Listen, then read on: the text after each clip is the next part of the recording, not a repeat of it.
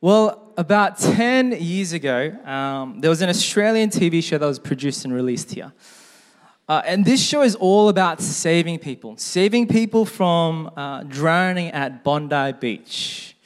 If you've never heard of the TV show Bondi Rescue, then I would highly recommend it. It's actually pretty good. It will give you an appreciation for the lifeguards, the power of the ocean, and life itself. Well, there's this one Korean guy that's exchange student that gets caught in a rip in one of the episodes. And a rip current is a powerful, narrow channel of fast-moving water. It's actually what surfers use to get out to the waves faster. But the scary thing about a rip is that when you're in a rip, you actually don't know you're in a rip until you're about 100 to 200 meters from shore.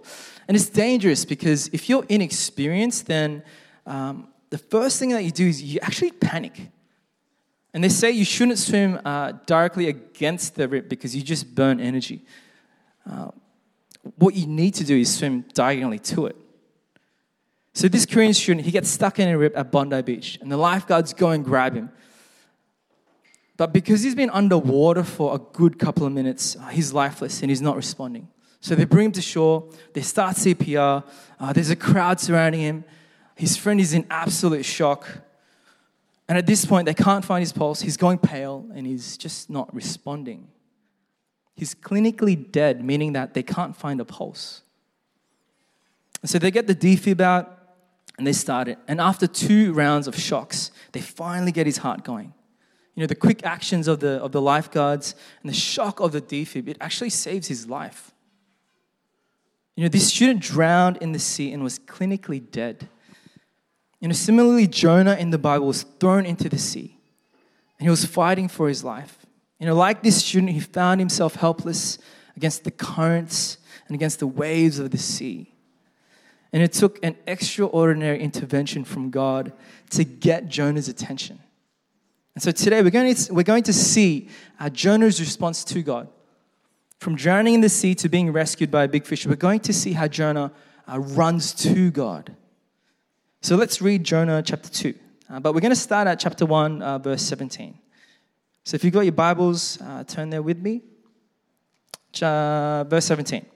Now the Lord provided a huge fish to swallow Jonah.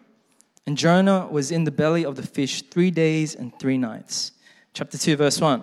From inside the fish, Jonah prayed to the Lord his God. He said, "In my distress I called to the Lord, and he answered me.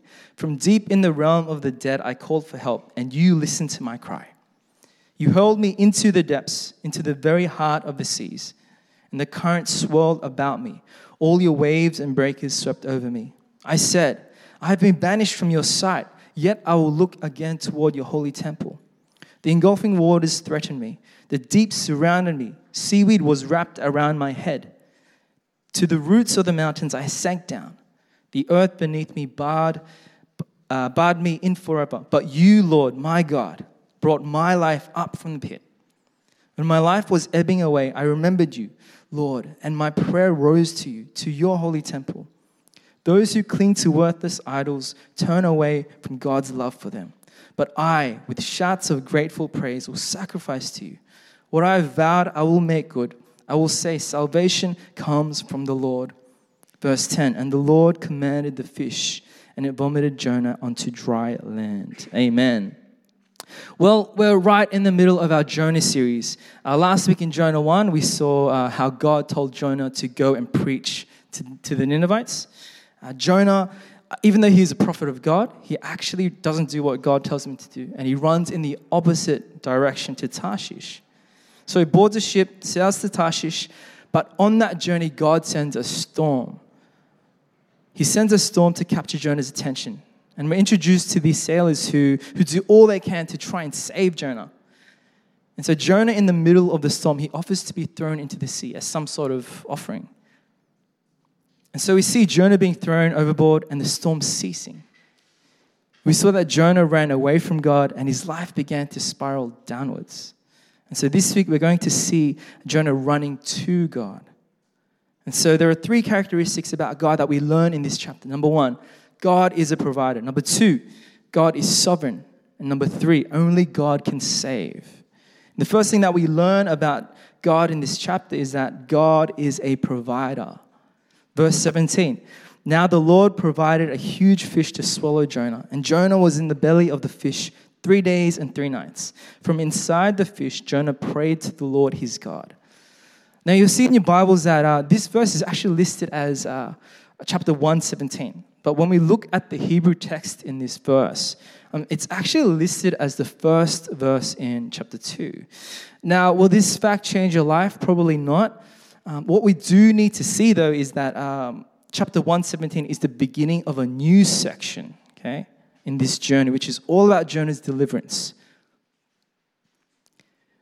But if we didn't have the foreknowledge of chapter 2, we would conclude, we would resolve that when the sailors threw Jonah overboard, he drowned. Why? Because the storm and the seas grew calm after they threw him in. But verse 17 provides us this. It says, now the Lord provided.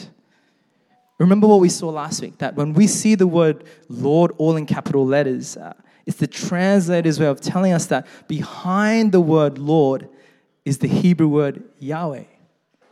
It's the personal name of God in the Old Testament. What does this show us? What does this mean? It shows us that God was working. Yahweh was working. You know, we're expecting that Jonah is drowning in the sea. But in fact, it's the Lord who is preserving Jonah for life. God provides a big fish to protect Jonah. And I love this quote about verse 17. It says, the contrast here is in what we presume and what the Lord was actually doing. God has a way of doing that. He has a tendency to pursue us when we have quit on him. I wonder how many of us are in Jonah's shoes right now, where we have quit on God, where we have blatantly told God face to face, I don't want you anymore. I'm done with Christianity. I'm done with trusting you. You know, it may have been because of some pain in the past or a loss of a loved one, a relationship. Or it may be because you felt abandoned by God. Whatever the reason, you know, the pain is real. But the truth is that God, straight from the beginning of creation, he never stops pursuing us. Even when we quit on him, and even when we're deep into our addictions and our pains, he continues to pursue us. And he pursues us by providing opportunities to turn around and run back to him. You know, we've seen it straight from the beginning of chapter 1, where God sends a storm to capture Jonah's attention. He then uses the sailors to do the same thing. And now we see God pursuing Jonah through a big fish. It says that the Lord provided a great fish to swallow Jonah. In the ESV translation in your Bibles, it says, the Lord appointed a great fish. It is God Almighty who purposefully designed and provided an enormous fish to carry out his plans and his will. God is a God who provides. Yes, he provides us materialistic things and food to survive. But more importantly, he provides us second chances. No matter how much we've messed up in our lives, he provides us with grace. And we see this through the big fish swallowing Jonah. Number 2, God is sovereign. Verse 2, in my distress I called to the Lord and he answered me. From deep in the realm of the dead I called for help and you listened to my cry. Verse 3, you hurled me into the depths, into the very heart of the seas, and the currents swirled about me. All your waves and breakers swept over me. And verse 10, and the Lord commanded the fish, and it vomited Jonah onto dry land. Jonah in verse 2 and 3, he acknowledges that God doesn't let him die. He says that he called for help and God listened to him. And this starts Jonah's prayer to God. It's a psalm of thanksgiving. A psalm meaning a song or a poem. And it shows us that God listens to us when we pray. Just think about that. The God who created the heavens and the earth. The God who speaks things into being. The God who names the stars one by one. The God who knows how many hairs are on your head. The God who knit you together in your mother's womb. The God who is giving you your very next breath. This God that we serve He listens to us when we pray. He gives us a way to communicate with Him, to fellowship with Him, to cast our anxieties and worries to Him. Like Paul wrote in Philippians 4:6, do not be anxious about anything, but in every situation, by prayer and petition, with thanksgiving, present your requests to God. Paul is saying to present our worries and our anxieties to God in prayer, because at the end of the day, God is the one who is in charge. God is the one who is sovereign. Last week I was lucky enough to go to a pastors and leaders retreat at the Tops. It's the one time of year where our denomination, Fresh Hope, gathers around and we just get to hang out, share stories. And as I met and chatted with all these pastors from around NSW, I realized this one thing, that every single one of them are coming from a place of pain and suffering. And what I mean by that is every single one of them have had moments of pain and suffering. Moments where they could have turned their back to God. They have each come to the realization that God is sovereign and that He is in control. We may not understand what's going on, but we have to know that God's ways, His plans, His purposes are higher than ours. And so Jonah, he cries out to God in prayer and he realizes something. Listen to what he says in verse 3. You hurled me into the depths. All your waves and breakers swept over me. Jonah is aware that God doesn't let him die. He's aware of God's mercy and God's sovereignty. Who threw Jonah into the sea? Who commanded the fish to swallow and vomit Jonah out? Who created the storm? It was God. God was sovereign over Jonah's situation. God rules the universe. The waves and breakers that swept over Jonah, God owns them. There's nothing in this world that God is not running. Every part of creation, every object, every creature, people, and even Satan is under God's sovereignty and God's rule. All things are under His absolute rule. I love what one pastor says. There is nothing in this world that is out of control. And as out of control it may feel, or you may feel, God is running the whole thing. This is why it's so important to ask God that in the middle of your situation, to give you eyes to see. In the middle of your distress, when you feel like everything's going spiraling downwards, you need to ask God to give you eyes to see what's going on. You need to ask God to give you eyes to see that He's actually in control. John Frame says it like this. The sovereignty of God is the fact that He is the Lord over creation. As sovereign, He exercises His rule. This rule is exercised through God's authority as King, His control over all things, and His presence with His covenantal people and throughout His creation. What this quote is saying is that God's control and authority means that everything happens according to His plan and intention. When God commands something, His creatures must do it. And we've seen it through the big fish. And so Jonah is aware of God's sovereignty. And he finds comfort in that. In verse 4, he says, I have been banished from your sight, yet I will look again toward your holy temple. What is the holy temple that he's longing for here? What does the temple represent? It represents the presence of God. He longs to be in the presence of God Almighty again. He has tasted what it is to be away from God, and he found that it was darker, more dangerous to be outside the presence of God. And that's why he's saying, I will look again towards your holy temple. Number 3, only God can save. Verse 6, to the roots of the mountains I sank down. The earth beneath barred me in forever. But you, Lord, my God, brought my life up from the pit. And in verse 9, Jonah says, salvation comes from the Lord. As Jonah reflects in the belly of the fish, he comes to this realization that it was God who saved him. Jonah says, but you, Lord, my God, brought my life up from the pit. God saved Jonah. It wasn't an accident that the fish vomited Jonah out. And we have to remember that if Jonah received his punishment for the sins he committed, if Jonah received everything that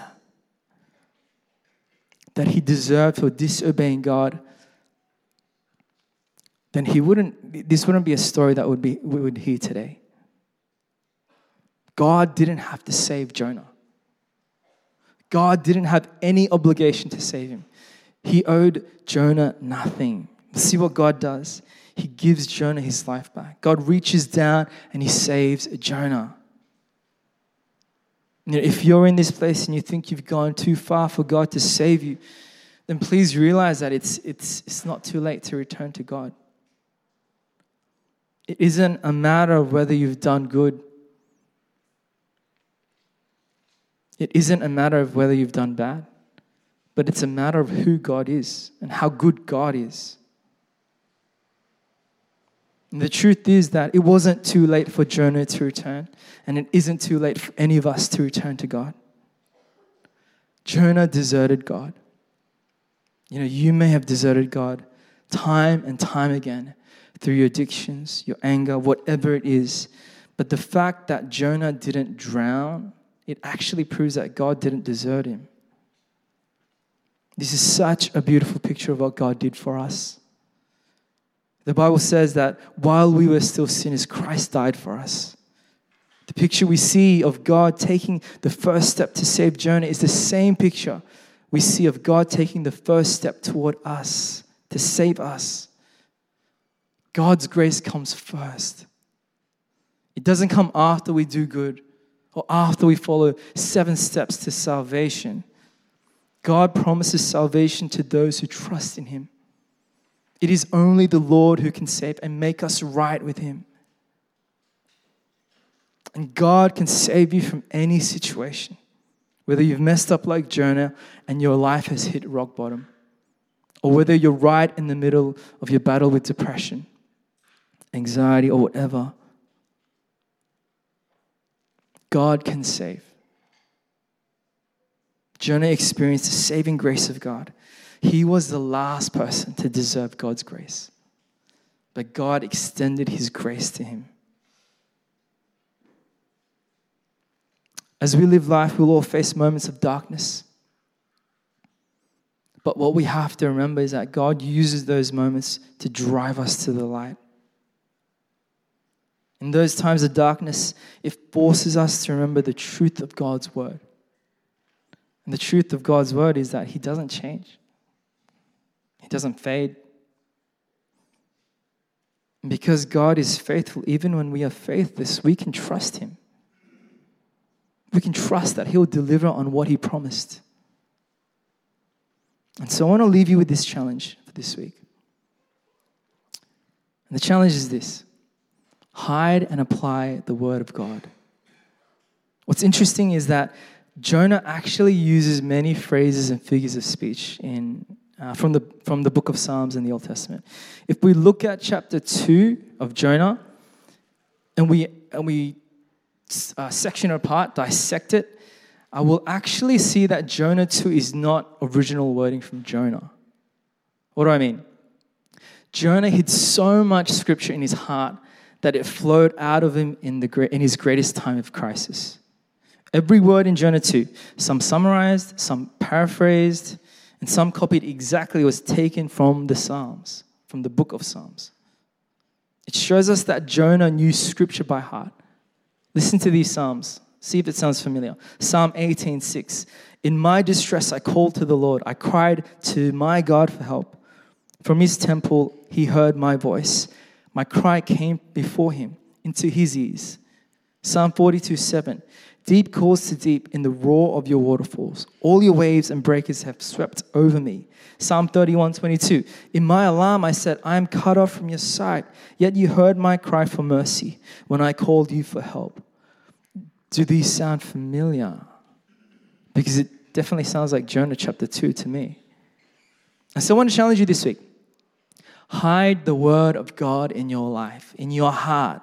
Hide it by memorizing scripture. Start small. Start with Psalm 23 verse 1. The Lord is my shepherd. I have all that I need. And aim to memorize like one verse a month. I know that one of the core elements of being a part of the missions team is actually memorizing scripture. And I think there's a whole bunch of passages that they need to memorize before they go. Why? Because our battle isn't against flesh and blood, but against the evil spiritual forces. And the very word of God is what we use to anchor our hearts to truth. Because as you go out of this place and into your lives, the battle for your heart and soul is real. And by us hiding the words of God deep in our hearts, it reminds us that God is a provider, that God is sovereign, and God is the only one that can save us. But we can't just memorize scripture. We need to actually apply it too. If we just memorize scripture and live our lives, then we become puffed up in our knowledge. We need to put into practice what we're reading and what we're memorizing. James 1:22 reminds us to not merely listen to the word and so deceive ourselves, but do what it says. James is reminding us to just know the word of God and not do anything about it is actually not knowing the word of God at all. So how do we apply it? For example, maybe like Jonah, you just want to be more thankful this week. You want to develop a heart of gratitude, a heart of thanks. Then Psalm 106 is a great place to start. Memorize it. Quote it. Remind your soul when you wake up. This is Psalm 106 verse 1. Give thanks to the Lord for he is good. His love endures forever. When you finish your day, remind your soul again. Give thanks to the Lord for he is good. His love endures forever. Whatever it is, we need to start moving from just knowing about God to actually doing God's word. I mentioned last week that Jonah is just one part of a bigger story of the Bible. And as you read through the Old Testament and the New Testament, and as you really delve deep into it, you're going to find this one common thread through all 66 books of the Bible. And this thread is undeniable. Everything that we read about in the law and the prophets, the wisdom literature, everything points us to Jesus. When we read the book of Jonah, it's supposed to turn our eyes to Jesus. It's meant to help us realize that actually we are like Jonah. That we were running away from God. We were in sin and needing a Savior to save us. And what Jonah chapter 2 shows us is God's undeniable mercy and grace. This story of Jonah is meant to point us to Jesus. In Matthew 12, we see Jesus talk about Jonah. The sign of Jonah is the expression used by Jesus to refer to Jonah's and Jesus' own 3 days and 3 nights in the belly of the fish and in the tomb. What Jesus is trying to show us is that the place of death inside a fish, inside a tomb, it became a place of deliverance and life. When Jesus pointed to the sign of Jonah as a sign for his own work, he was showing us that God is at work to save those who rebelled against him. Think about it. This is how one pastor puts it. Jonah carried out his ministry imperfectly, but still God used it. Jesus carries out his ministry perfectly and redeems sinners. Jonah was the running prophet, but Jesus was the redeeming prophet. Jonah slept in the boat because he was running from God. Jesus slept in the boat because he was trusting in God. Jonah ran from sinners. Jesus died on a cross for sinners. Jonah wanted to die to keep God's mercy from the unworthy. Jesus died to extend mercy to the unworthy. Jonah came out alive after 3 days in the belly of the fish. Jesus rose from the dead after 3 days in a sealed tomb. Jesus comes to fulfill everything that Jonah couldn't do. When Jesus talks about the sign of Jonah, he's not just connecting the time frames of 3 days and 3 nights, but he's connecting for us the miracle of salvation.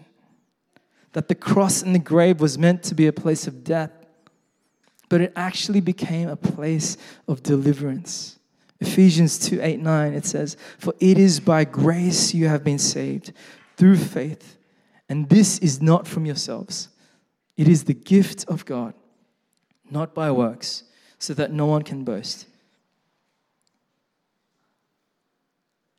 This passage shows us that God rescues us by sending Jesus to take the punishment of sin. And just like he saved Jonah from the belly of the fish, it is completely an act of God's grace that we are saved. We are saved through faith, not by works.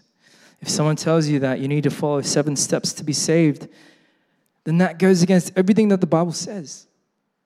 God saves us through the death and resurrection of his son Jesus. Deliverance comes through Jesus.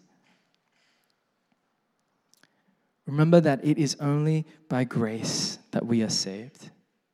And just like Jonah said, salvation is from the Lord. Let's close our eyes in prayer.